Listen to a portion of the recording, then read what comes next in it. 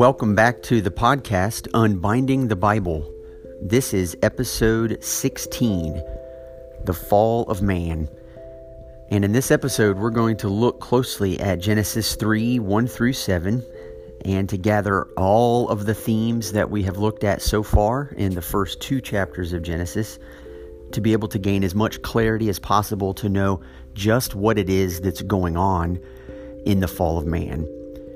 We're going to look particularly at the serpent's temptation and what temptation towards sin actually consists of, how temptation actually works, and ultimately what it tells us about ourselves in the real world today, and ultimately why every single man, woman, and child on the planet needs to be set free from the bondage we now find ourselves in.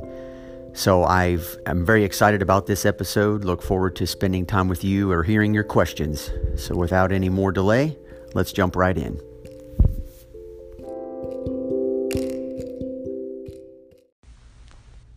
I've been promising each one of you listeners for quite some time now, all through the podcast so far, that we will eventually get there in Genesis chapter 3. When we get to the fall of man, in Genesis chapter 3. When we make it to Genesis chapter 3 and we see what actually went wrong, we will be able to understand even more exactly why God set the world up to run and to function exactly as He did. And so here we are.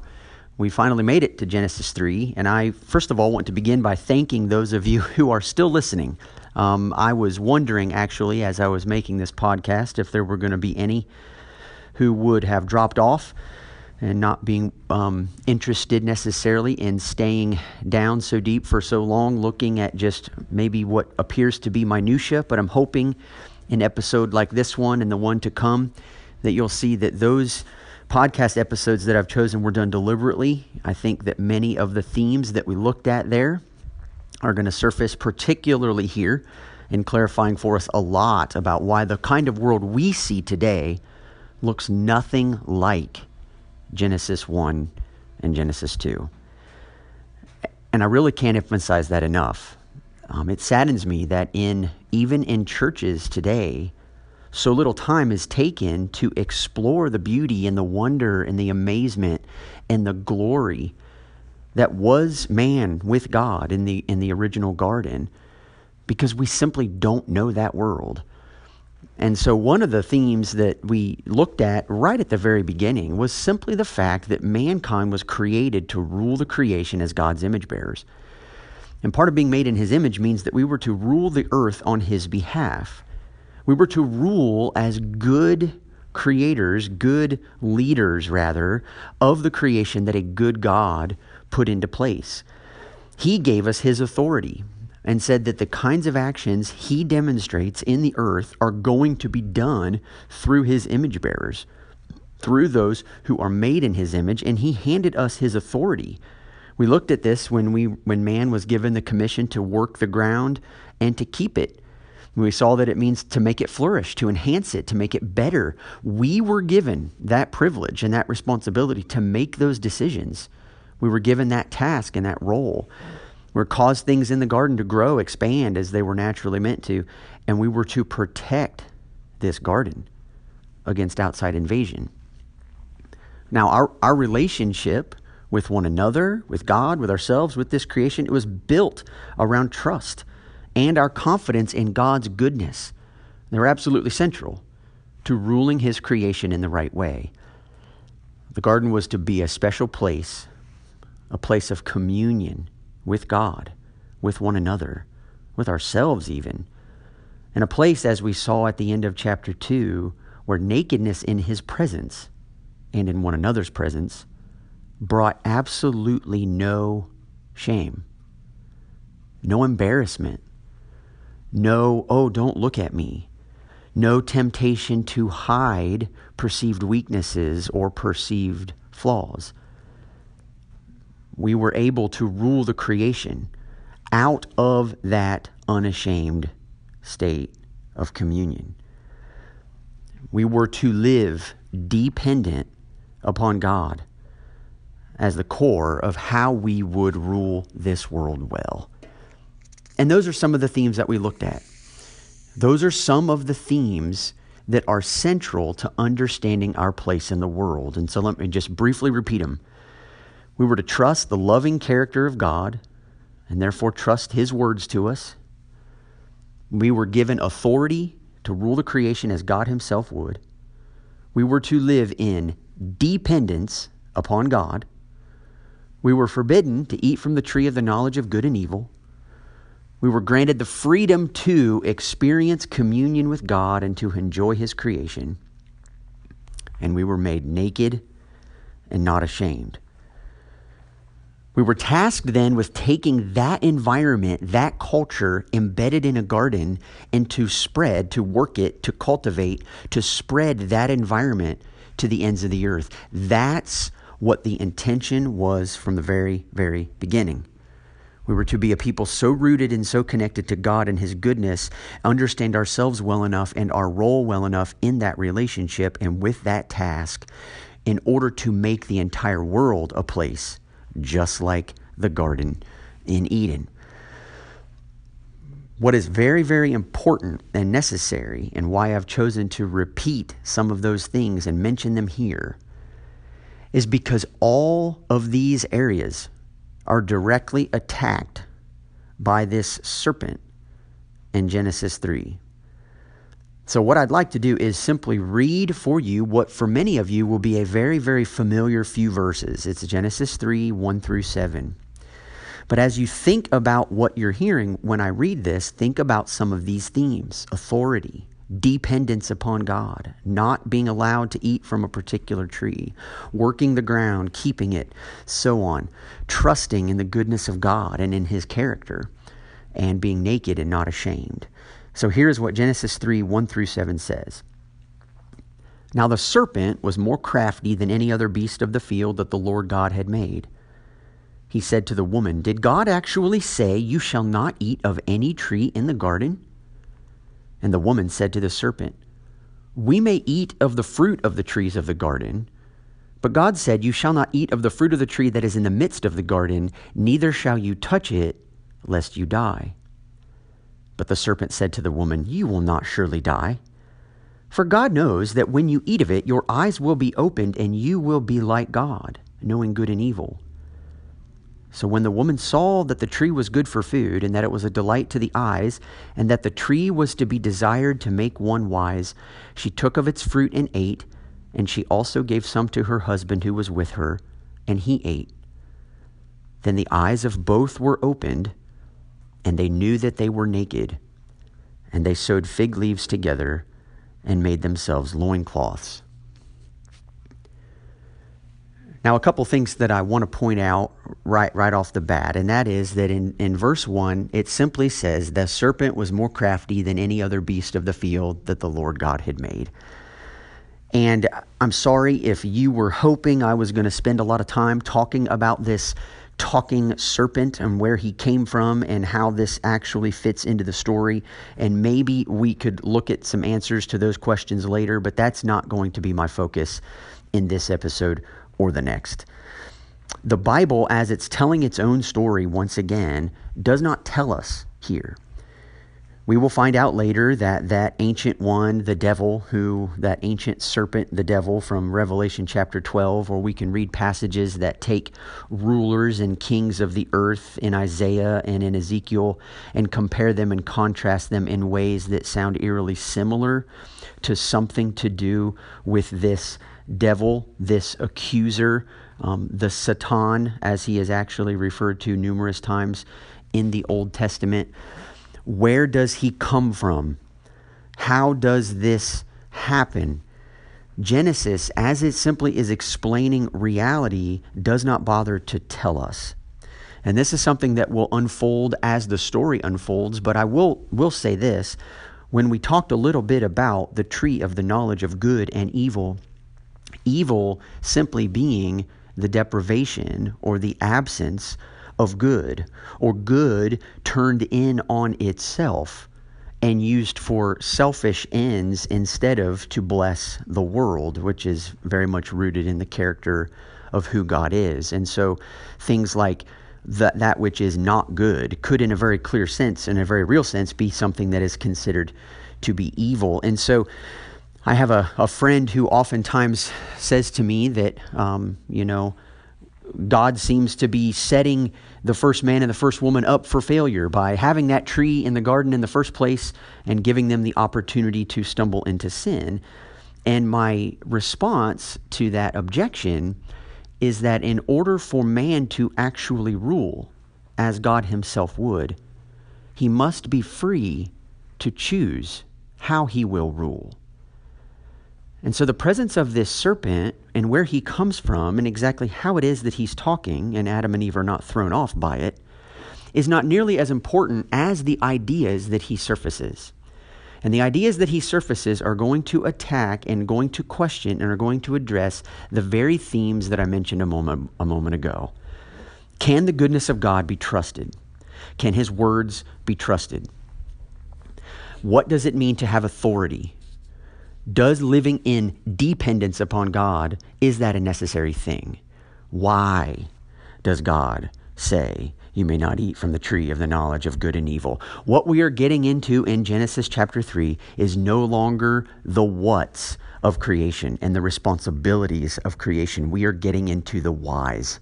We are getting deep into motive, which will give us so much explanatory power to make sense of our own lives and of the rest of the world. And so what I do not want to do is talk necessarily at length about this serpent, but what I want to look at specifically is what it is that he says.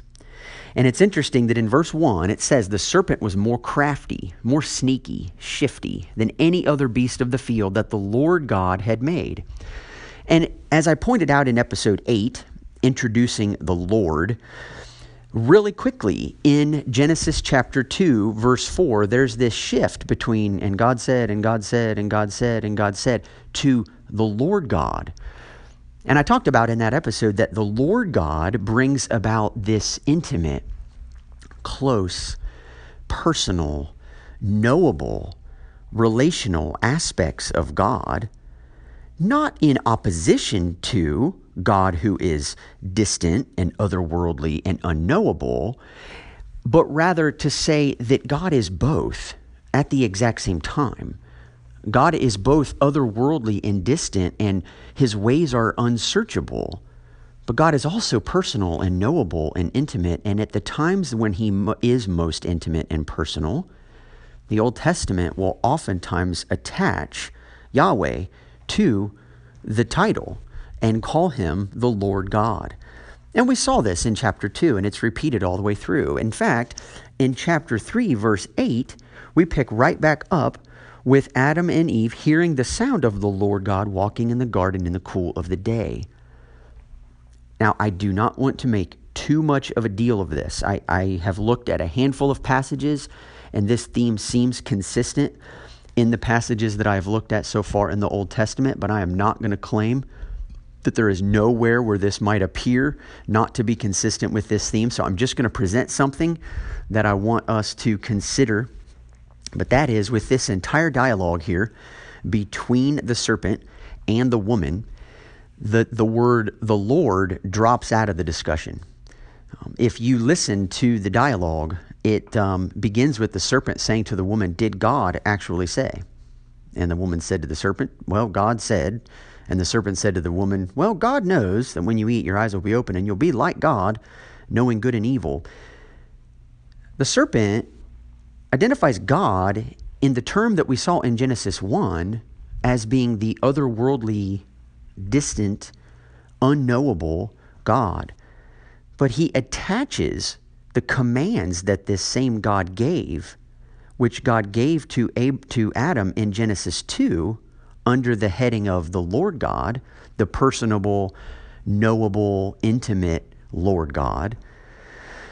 When the enemy questions these laws, he's doing so by making them sound strange, irrelevant, unrelated, outdated, completely other than what Eve needs to concern herself with, and Eve takes the bait. Eve does no longer look at the commands that the Lord God gave to the man and woman in chapter 2 as being good, healthy, holistic, commands for their own well-being and for the well-being of the entire world. Now, the only reason I point that out is because I think the motive inserted from the serpent to the woman is clearly negative. And it's just an observation that's worth making a note of. It doesn't mean you should be willing to die on this hill. I'm not willing to die on this hill, but I did think it was helpful to point out that it is the Lord God, the up-close, personal, intimate, knowable Lord God, who is the one who gave these commands in the first place. And yet, as it is very easy to realize today, when someone gives a command or gives a rule, it automatically comes with a sense of, well, who put you in charge? Who gave you the authority to do these things? In fact, that's a question Jesus himself gets asked repeatedly by the religious leaders in the Gospels. Who gave you this authority? Who gave you the authority to act this way? Why? Well, because authority is something that is rarely trusted anymore. Or when you think you have the authority, you have no tolerance or any patience for anyone you think is a threat. And I think right here in this little example is something that we're going to see, is that the serpent himself is interested in getting Adam, well, ultimately Eve, but Adam is standing right next to her, getting them to begin to question whether the one in authority over them really has their best interests in mind. Now, the very first question that the serpent asks the woman is telling on a number of levels. The first is he inserts the word actually, which automatically begins to make Eve doubt whether or not God really did say what the serpent is now proposing he said. So he says, did God actually say? So let's clarify these things, Eve. Is this really what God said? Is this really how it went down? And the same thing happens today. Is that really what that Bible passage means? Is that really how I am supposed to understand that? Did Mom really tell me that I wasn't allowed to stay up past 9, or was she just giving me a suggestion? This kind of reality is all over the place today, but the question that the serpent is imposing for Eve, for did God actually say, he muddles this one as well. And he says, you shall not eat of any tree in the garden? Now, it's really, really telling, because what the Lord God actually said was, you may eat of every tree in the garden, but this particular one you may not eat. But the serpent's question doesn't start there with all that man is allowed to do as an image bearer, authority figure in the world, but rather it focuses in on the parts of that creation that aren't to be enjoyed, that aren't allowed to be experienced by man. And it not only focuses in on that, but then it magnifies that to such an extent that the question itself is, did God actually say you shall not eat of any tree in the garden? So you see what's happened is the question itself is completely reversed. It's completely backwards in the way he approaches the woman. And of course, the woman gives him a response, but he's already begun to muddle things in Eve's mind. It starts to get a little fuzzy. It starts to get a little hazy. Eve isn't quite certain exactly what the Lord God may have said. And so she says to the serpent, we may eat of the fruit of the trees in the garden. But God said, you shall not eat of the fruit of the tree that is in the midst of the garden, neither shall you touch it, lest you die. And of course, there's just some back and forth. There are really two trees in the midst of the garden. One of them, the tree of life, you most certainly may eat from. But the tree of the knowledge of good and evil is the one that you may not eat from. The Lord God never tells the woman that you may not touch the tree. And I've heard some commentators or pastors or others, some of them say jokingly, but some of them are very serious, that this is the introduction of the first legalism that we find anywhere in the world. And I don't think that's too far of a stretch. Legalism, as many of you know, is simply inserting additional standards or additional requirements that sort of beef up and ensure that people are actually going to be obeying the law the way that you think it should be obeyed. And the Pharisees, the religious hypocrites, if you will, were experts at this, at guarding the things like the Sabbath by adding a lot of laws that forbid people to walk any more than a certain amount of feet on a given day in order to make sure that they didn't actually do something that qualified as work. And so here, somewhere along the line in Eve's mind, she's having this idea that, well, if I'm not allowed to eat from the tree, but I don't even go close enough to it to be able to touch it, then I would absolutely not ever find myself getting so far as to grab the fruit and put it in my mouth. And so this is the answer that she offers to the serpent, but the serpent's already got one leg up on her. The way temptation works is it comes at you and exposes what it is that you lack in order to show you why a life with what you lack, if you were to have that, your life would be better. And the way this works is by assuming that those in authority over you, or those that have put you in the position that you've been in, or those who have given you those commands, are in fact people or institutions or organizations that cannot be trusted.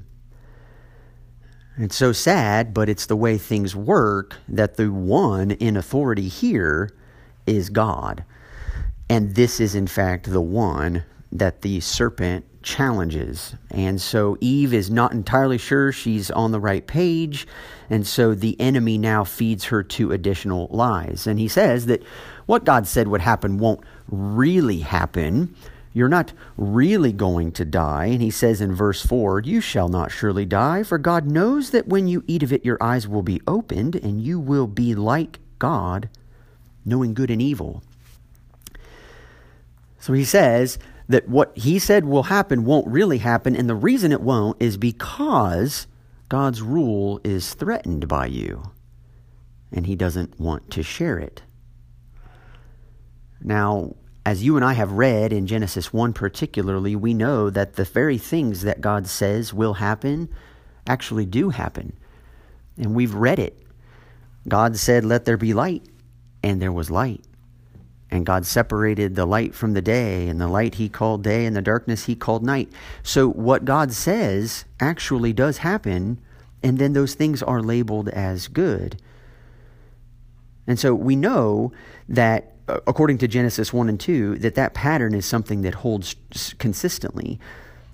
And yet the serpent is now also implying that the way God rules his creation is out of fear. That God gives commands because he's afraid, because he's greedy, because he's selfish. And as I said in the very beginning, that trusting the loving character of God and therefore trusting his words to us is a fundamental characteristic of what it means to rule well on his behalf. The character of God is under absolute attack here, and it will continue to be throughout the history of the world. I actually had a friend ask me a number of months ago, why is the God of the Old Testament so mean and Jesus is so nice? And maybe when we get to the section in Genesis 3 where I offered him an answer, I will tell you how I rationalize and answer a question like that. It does come with a lot of baggage, and it is a difficult kind of question to navigate. But what I find that's central in a question like that is the fact that what we see in the world does not often line up with what we read in the Bible. And so part of the point of this podcast, again, is to help make those things clearer. So right here, the enemy is actually attacking Eve's understanding of authority.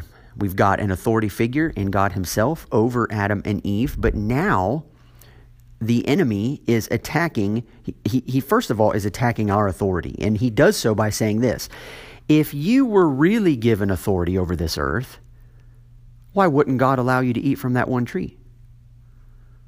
Did he not make you in his image, Eve? Did he not make you to be ruler? How can you rule if you're not able to eat from that one tree. He's holding out on you. And then he turns and attacks God's authority. If God were really a good ruler, he'd allow you to eat from that one tree. You see, the temptation of this serpent right now is not doing anything. He's just raising questions and causing doubt and bringing in ideas that are tempting Eve to misunderstand authority. The consequences God spoke about happening, they won't really happen. The reason God forbids you from exercising dominion over that one tree is because he's scared. He's scared that you'll become just like him, and he doesn't want that. Throw off the bondage, Eve. Real authority means freedom. It means freedom from someone else telling you what to do and what not to do. So go ahead, Eve. Choose for yourself. And so the enemy is introducing here God's commands as the freedom from the good life, not the freedom to it. In other words, God gives you commands to rob you of freedom. They're a freedom from doing the kinds of things that would otherwise make you happy. And yet, as you and I read Genesis 1 and 2, once again, describing a world we have never known, we see that the truth is that God's commands are actually a freedom to experience life with him and with his world in the best possible way. His reason for forbidding Adam and Eve from eating of the tree of the knowledge of good and evil is because that knowledge is best reserved for him. And our lives are most satisfied when we leave that category entirely to him. But the enemy invites decisions to be made independently of God. And here's what verse 6 says. When the woman saw that the tree was good for food, and that it was a delight to the eyes, and that the tree was to be desired to make one wise, she took of its fruit and ate, and she also gave some to her husband who was with her, and he ate. Now you may read a verse like verse 6 and blow right past the first few words, but I would encourage you not to. When you read the phrase, so when the woman saw, you need to stop. Because 7 times in Genesis 1 and 2, we heard the phrase, and God saw that it was good. And God saw that it was good. And God saw that it was good. And God saw that it was good. And God saw that it was good. And God saw that it was good. And this is the first time that anyone other than God is seeing something and labeling it good. And here is what verse 6 says again. So when the woman saw that the tree was good. This is how it all happens. It says that it saw that it was good for food, and that it was a delight to the eyes, and that the tree was to be desired to make one wise. Now, 3 things are listed here. Good for food, a delight to the eyes, and desired to be make one wise. But do you remember Genesis 2:9? When the Lord God is causing trees to grow up out of the ground, in verse 9 of chapter 2, it says, out of the ground the Lord God made to spring up every tree that is pleasant to the sight and good for food. Wow. So good for food, delicious, delight to the eyes, aesthetically beautiful, are both gifts of God, only to be enjoyed, however, if Adam and Eve trust in God's goodness and do what he says. Eve's downfall, and therefore man's downfall, comes in the last phrase, and that the tree was desirable to make one wise. You see, the enemy, in questioning the goodness of God, in questioning whether or not man really has authority from God, or whether God's authority is acting in man's best interest, he has convinced Eve to seek wisdom apart from God. Eve already knew what wisdom was. It was in listening to the voice of God, trusting him, fearing him, and leaning only on him. And you get this all through the scriptures. The fear of the Lord is the beginning of wisdom, Solomon tells us. Or 2 chapters later, when he says, trust in the Lord with all your heart and lean not on your own understanding. In all your ways acknowledge him, and he will direct your paths. But the enemy convinces Eve that authority means ruling over the creation as she sees fit. and she takes the bait and shares it with Adam.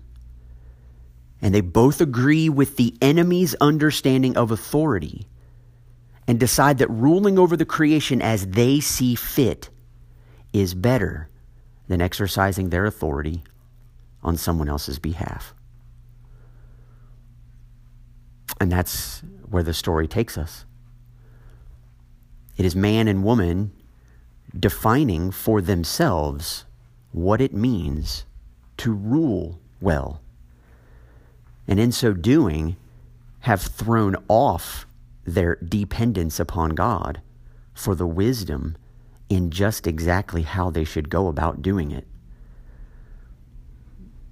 And David Benner, in one of my favorite books called The Gift of Being Yourself, very succinctly says it like this: the core of the lie that Adam and Eve believed was that they could be like God without God. And that is exactly right. And the entirety of the biblical story will be an unfolding of just what it looks like to watch time and time and time again for human beings to attempt to rule the world well without God. And that is all the time we have for this particular episode. Next week, I promise we will pick up this discussion as we see just what exactly happened as a result of this. Were there really eyes opened? What did those eyes opening actually mean? What does it mean for you and me today to live in the consequences of this decision? And how do we hope for a world that will one day be renewed and will wipe away all of the wrong that is just everywhere in this world? And so until next time, talk to you then.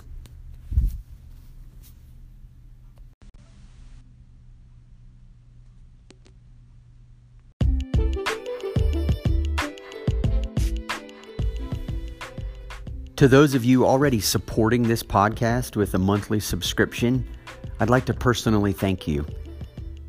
And if you are not already a supporter, but you'd like to contribute to Unbinding the Bible, just click the link in this episode's description and it will take you to the page where you'll be able to do just that.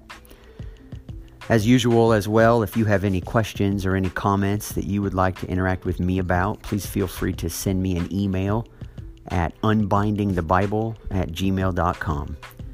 I hope you have a great week. See you next time.